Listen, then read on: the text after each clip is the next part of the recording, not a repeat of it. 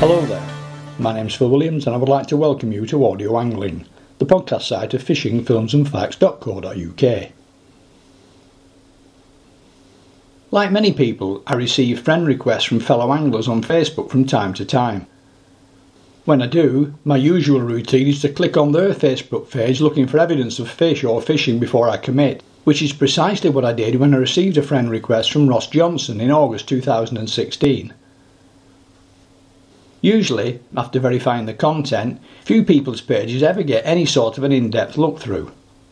I get a request, check to see if it's fishing related, click confirm, and we're friends. But not in this particular instance, as my attention was immediately grabbed by a photograph of a shore-caught skate of 173 pounds. What a fish! Time then to scroll down and investigate further, which I was gobsmacked to find out turned out to be a reflection of my own fishing life. Clearly, Ross is an angler who sets great stall by racking up an ever-increasing UK species tally, regardless of fish size. The big difference was that Ross was just starting on his quest while I was nearing calling it a day on mine, and yet the daylight between us was such that he could probably make up the shortfall before the end of that year, with many more years still to come. Most definitely then, a name to watch. But of more immediate interest to a lot of people, myself included, has to be the catching of monster skate from the shore. I was going to say common skate, but that is no longer accurate, as a species has recently been split into two. The blue skate, which tends to be the one found around the south and west of Ireland, and the flapper skate, which is the one found in Scottish and Northern Irish waters, and presumably the species shown in the photos with Ross. Unfortunately, as ever, the British Record Fish Committee have failed to keep up with events and still list the fish as a common skate, which I know has been bettered by fish released in situ, and rightly so, plus a shore record of 169 pounds 6 ounces, bettered by the fish in the photograph being released by Ross. So let's talk shore fishing for monster skate. There can't be many people who can lay claim to having achieved that one. So how did all of that come about? Well, it started about 4 or 5 years ago. Myself and a friend of mine, Ed Winus from university, who had been up for a trip out of Crinoline actually, and we'd been fishing for the skate on board Archie McGilp's boat, and he'd told us a few marks in that area that are worth a go from the shore. And we knew it was going to be possible, but we didn't really think at the time that we'd go up and do it straight away. And we didn't. As it turns out, I went to Jersey and then to Alderney, so I've been 3 years away, and he went up to do a PhD in Aberdeen. And it sort of got to the point last year, or midway through this year, where we started talking about it, and we decided, like, we're going to go and have a go. So we met up. He'd done a few sessions already, wrecking out a few marks. He'd lost a few fish, but other than that, there wasn't a great deal going on. So I did a bit of research myself. Had a few looks at marks further north, looked into the boat catches where they were getting the skate, tried to find areas that were fairly deep off the shore and looking for accessible marks as well. And we found a few marks to have a look at, and one of them we just happened to stumble across was very, very nice indeed. And we just went up and gave it a go. And the first time I lost a fish, probably after about an hour and a half fight, so I was gutted. And then 2 weeks later, I went back up again, and I obviously got that fish, and then my friends arrived the day after and we had another 3 fish. Gear wise, again, we were sort of looking at what the boats use. So you're looking at 250 pound mono snoods. Obviously you need a long leader because their tail is very rough and can cut through your line. So we were generally using about a 40-foot leader of 100 pound mono, and then using long pulley rigs, so sort of 6-7 foot pulley rigs with 250 pound mono snoods and 150 pound rig body for the lead connector. And then because of the depth of the water, we had to use quite heavy leads, so 12 ounce uptide leads to hold the bottom. Rod and reel wise, we're using heavy setups. I was using Coniflex Enigmas with a Saltis Black Gold 50 loaded with 30 pound line, so it's quite heavy duty stuff. Give us a flavour too of how the actual day itself went. The day itself was a long one. I set off at around 8 o'clock in the morning, aimed to get to the mark for about 4 o'clock in the afternoon, and I arrived just after that, so it's a good 8 hour drive to get up there. I was on my own for the first night, which is when I got the bigger fish of the trip. And I was just fishing away, caught spur dogs, we'd caught conger eels, and then all of a sudden rod arched over, and battle commenced. So for 95 minutes I was basically stuck in battle with this skate. Eventually, after a long fight, I managed to get him up on the surface, and luckily for me, a local lad had come down by then and helped me land the fish. And then we got a few photos and put him back, obviously. How exactly did it come out of the weight estimation formula?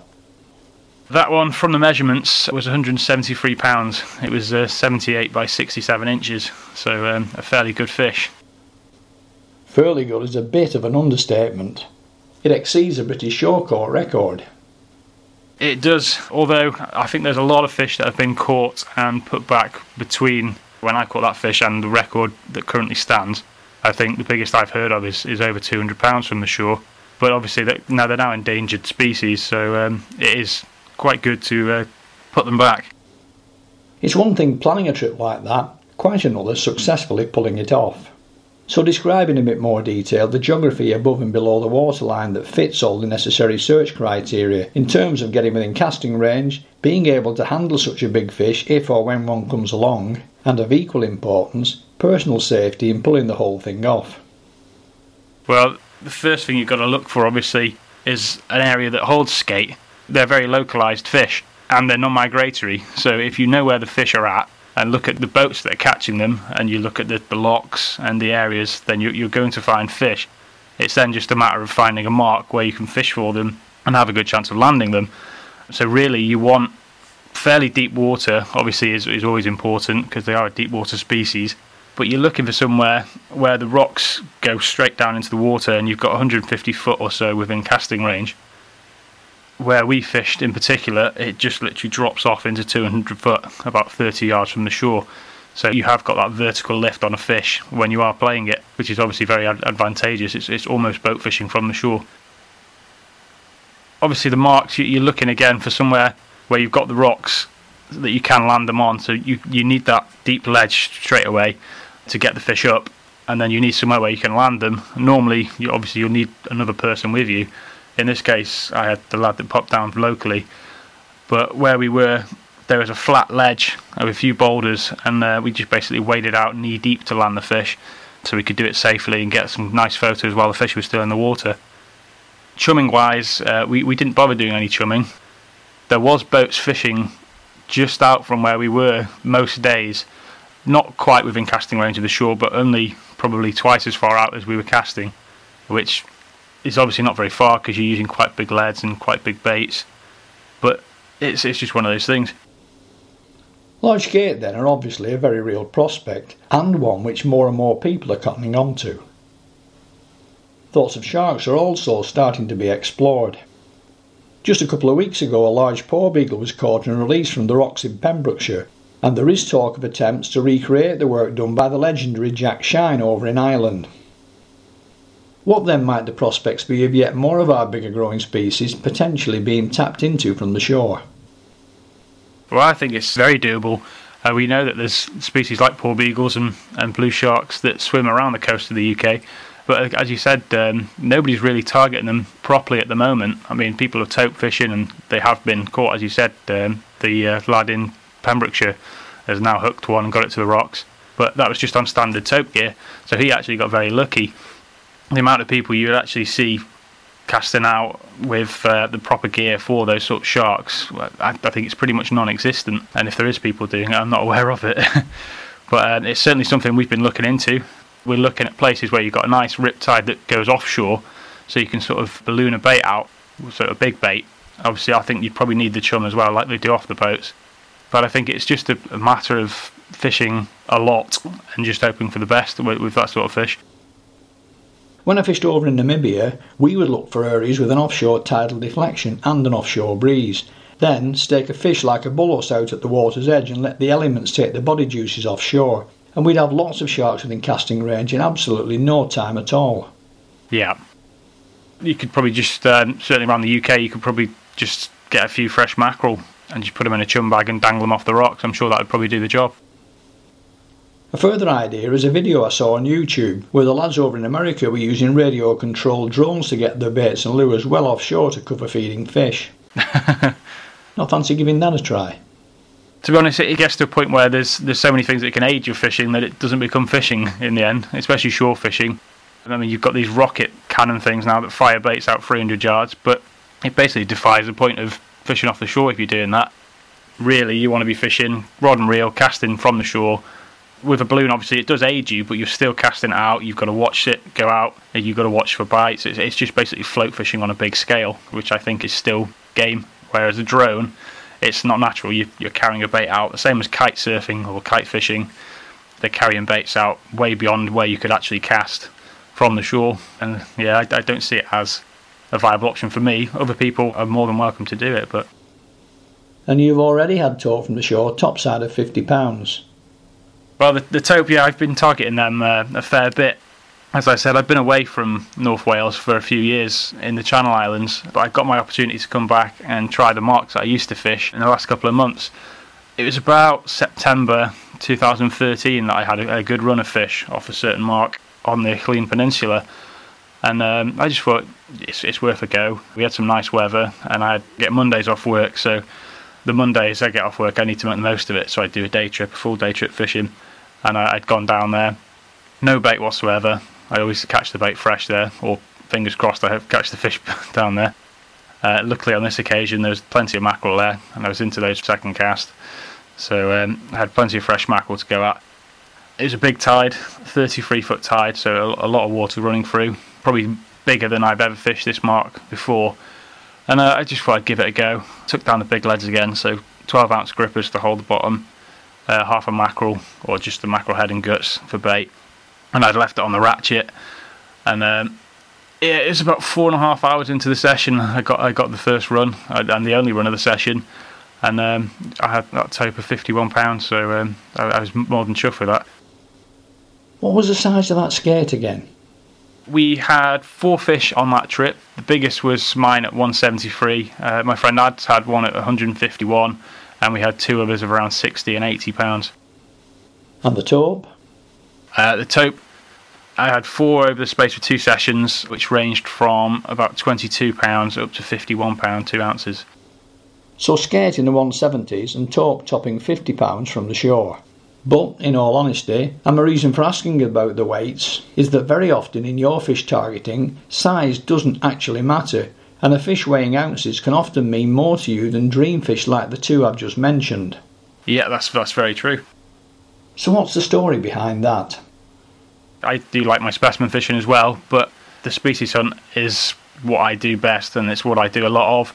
And obviously the reason why I go for these specimens like the taupe and the skate are for my species hunt primarily. So yeah, as you said, size didn't really matter. It just happened to be that there was a big one that I caught. I mean, I'd have been happy with a £20 common skate. If I'd have got that first, that would have done me perfectly.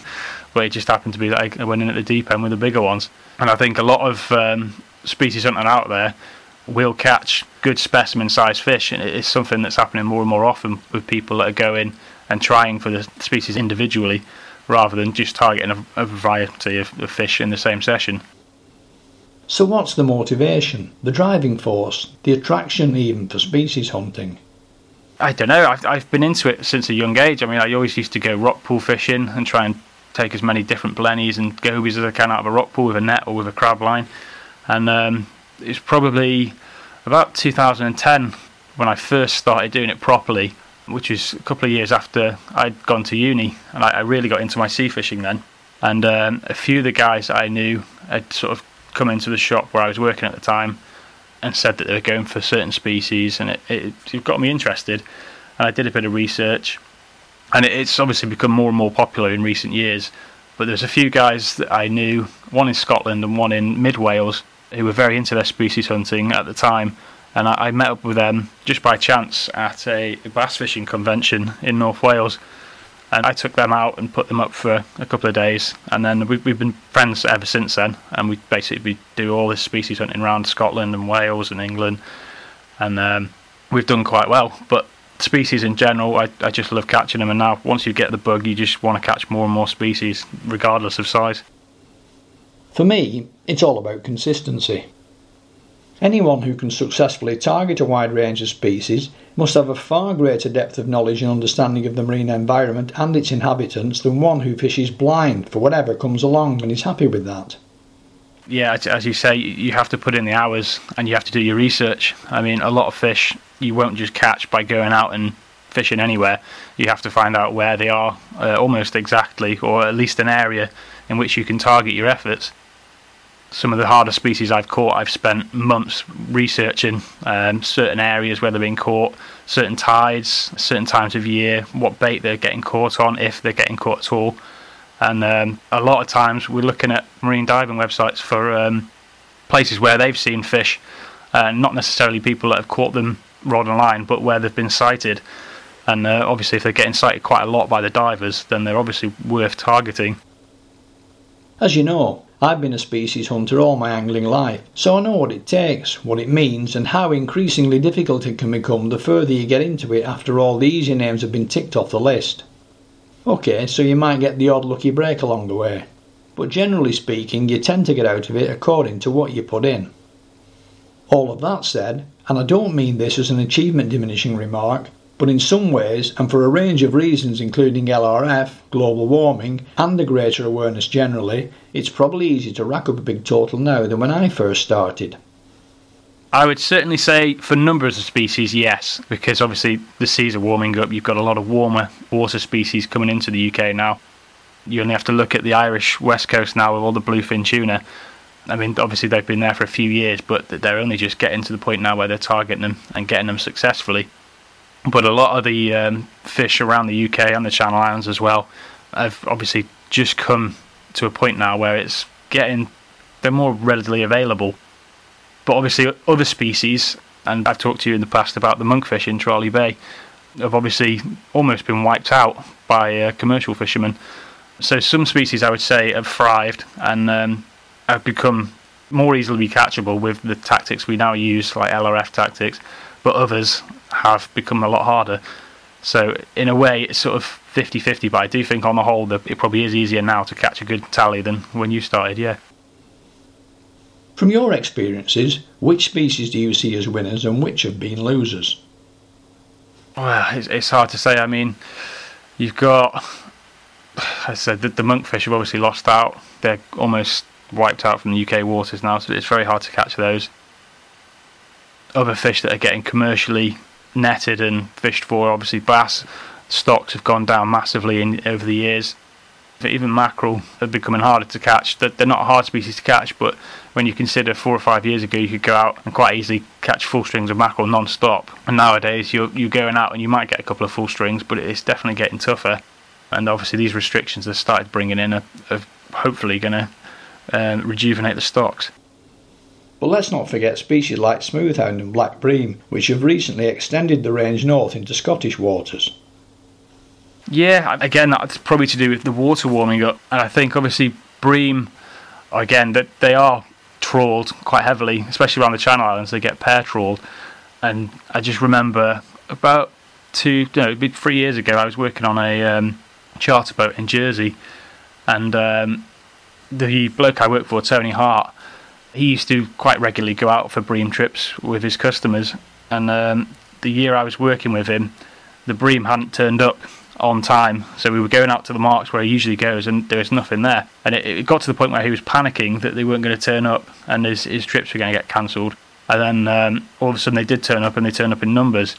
And I think it is a general trend now that things are turning up later in the year, but obviously there's still big shoals there that are moving in, and obviously they're moving further north, as you say, with the warmer water.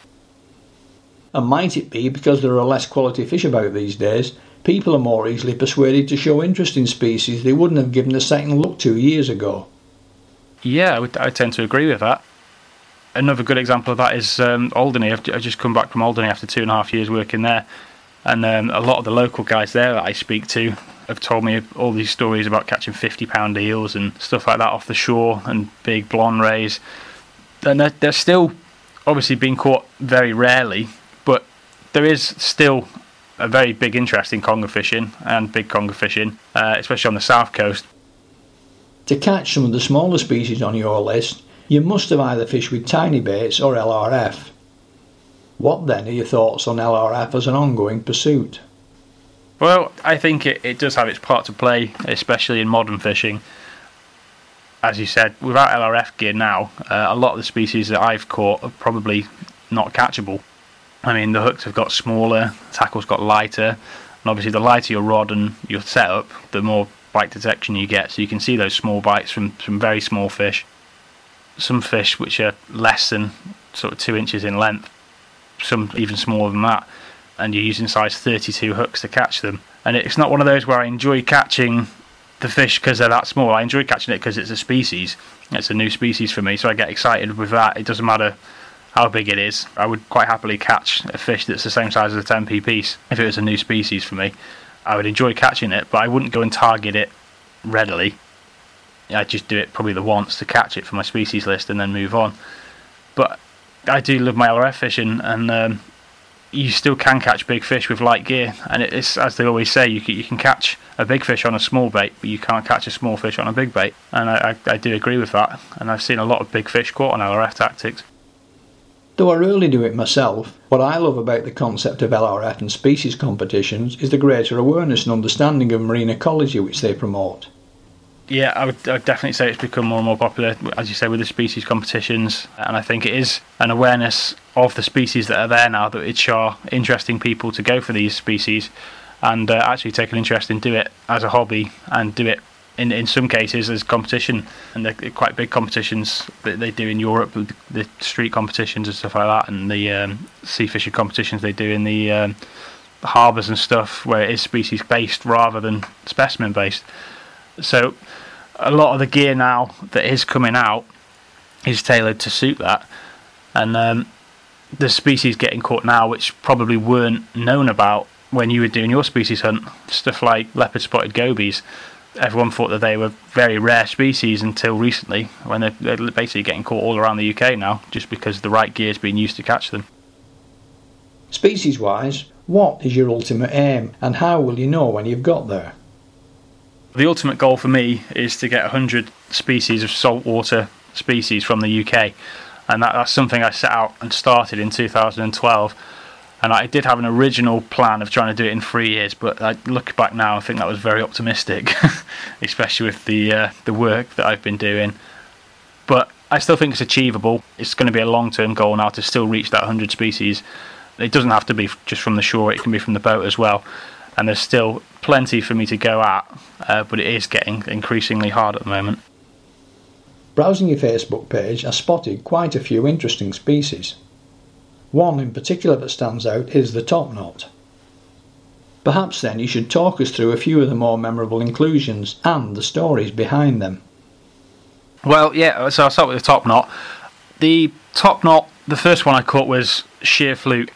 I was fishing a deep water mark for pollock, and it just happened to be the first fish that I caught on that session. It's the first one I'd seen, the first one I'd heard about, and I was very chuffed with that. And it sort of got me into a position where I started researching the topknots and finding out where they usually live, what sort of bait they're usually eating, what they're naturally feeding on, and where they're being caught.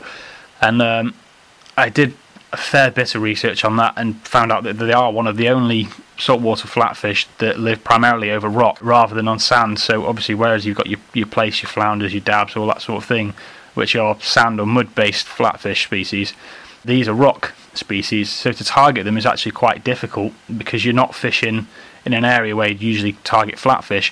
You're targeting a fish which is going to be in the same sort of area where you get your wrasse, where you get your pollock, where you get your goby species. So to actually catch a flatfish in a rocky terrain is very difficult, and I think certainly with the topknots, I don't think they can be classed as targetable. I mean, people say they're going for a topknot and they might catch one, but I don't think they can realistically go out and say, right, I'm going to use this tactic and all I'm going to catch is a topknot. There's going to be so many other fish that you'll catch first before you get one that it's not realistically targetable. But other fish, I think something like a tadpole fish, of which I've now had 4 from the same mark, I think are targetable.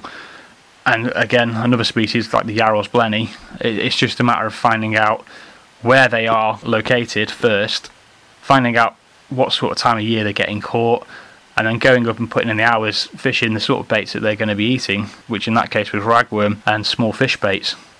I started off fishing the mark for the Yarrow's Blennies with ragworm and just got inundated with wrasse and other stuff.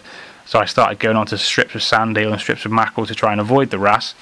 And sure enough, after about 3 casts, I actually got one of my Yarrow's Blennies. So I was really chuffed with that. So I think in a way, a lot of the species that are targeted now are catchable by demand almost, but I think a few of them you just get lucky. And let's not forget some of the mini species too, such as shore rockling, giant goby, 15-spine sticklebacks and the like. Rockling, obviously, North Wales is full of them, especially the shore rockling and the freebird rockling.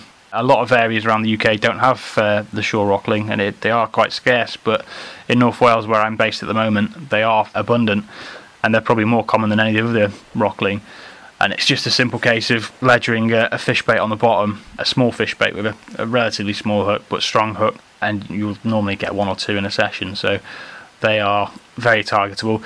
The other species, 15-spine sticklebacks, are a sight-fished species, so they're hanging about in the top of the weeds, so you're not fishing on the bottom, you're not fishing mid-water, you're sight fishing, you see the fish, and you're literally dropping baits in front of its mouth and hoping for the best. So obviously they are targeted and they are caught by basically demand or by design. And that would be as satisfying as a monster skate. It would, yeah. I always say the first fish I catch of the species is always the one that excites me. The first time I caught a 15-spine stickleback, I was just as happy as the first time I caught a common skate. But the difference is I would go back and fish for common skate again, whereas the 15-spine stickleback, unless I'm doing a yearly species hunt, I wouldn't target. What about some of the other more desirable species?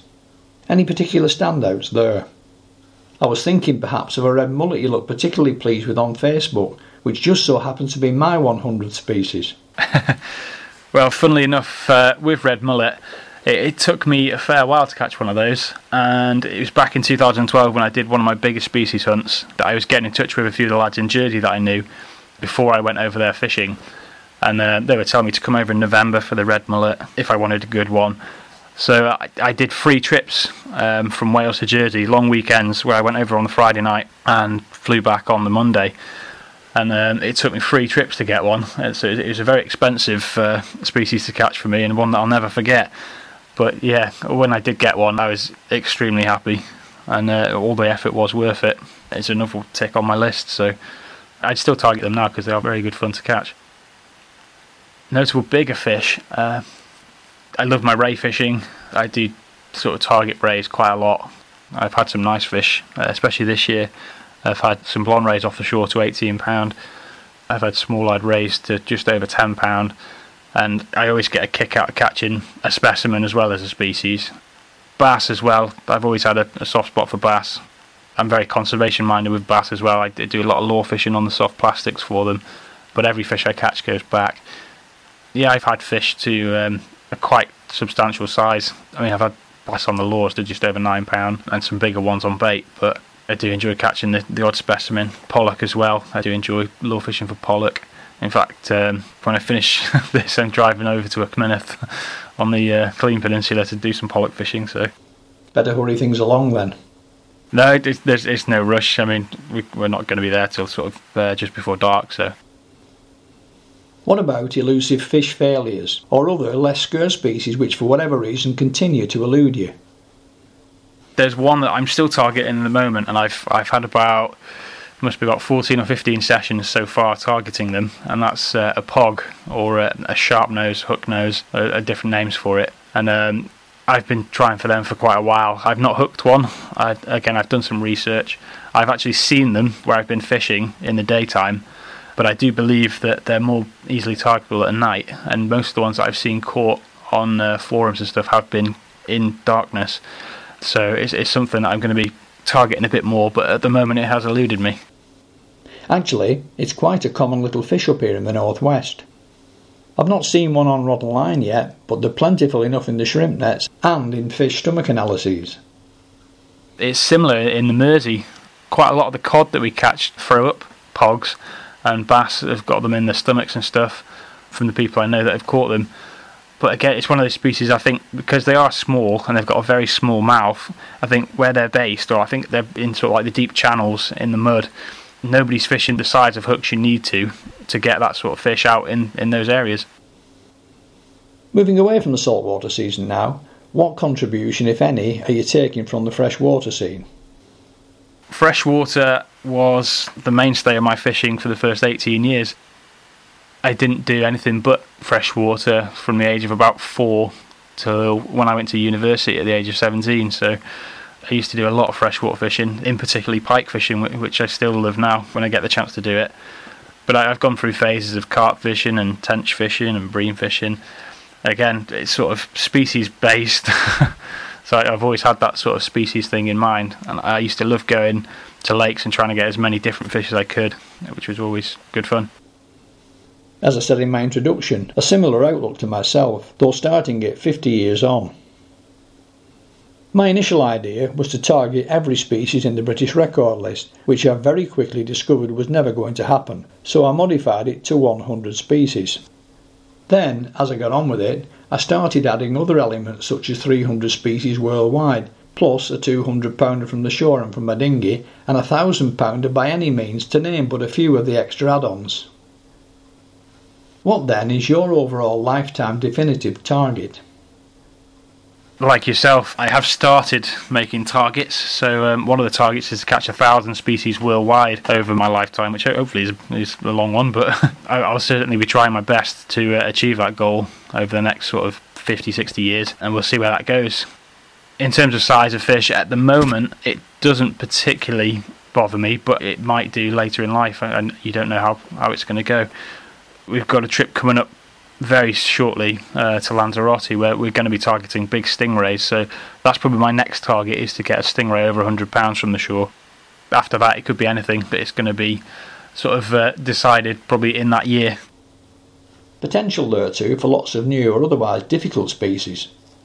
There's all sorts. We did a species hunt the last time we went. There's 4 of us went from Alderney to Fuerteventura, and in the 10-day trip I managed 39 species, which wasn't too bad. I'll try and build on that this year.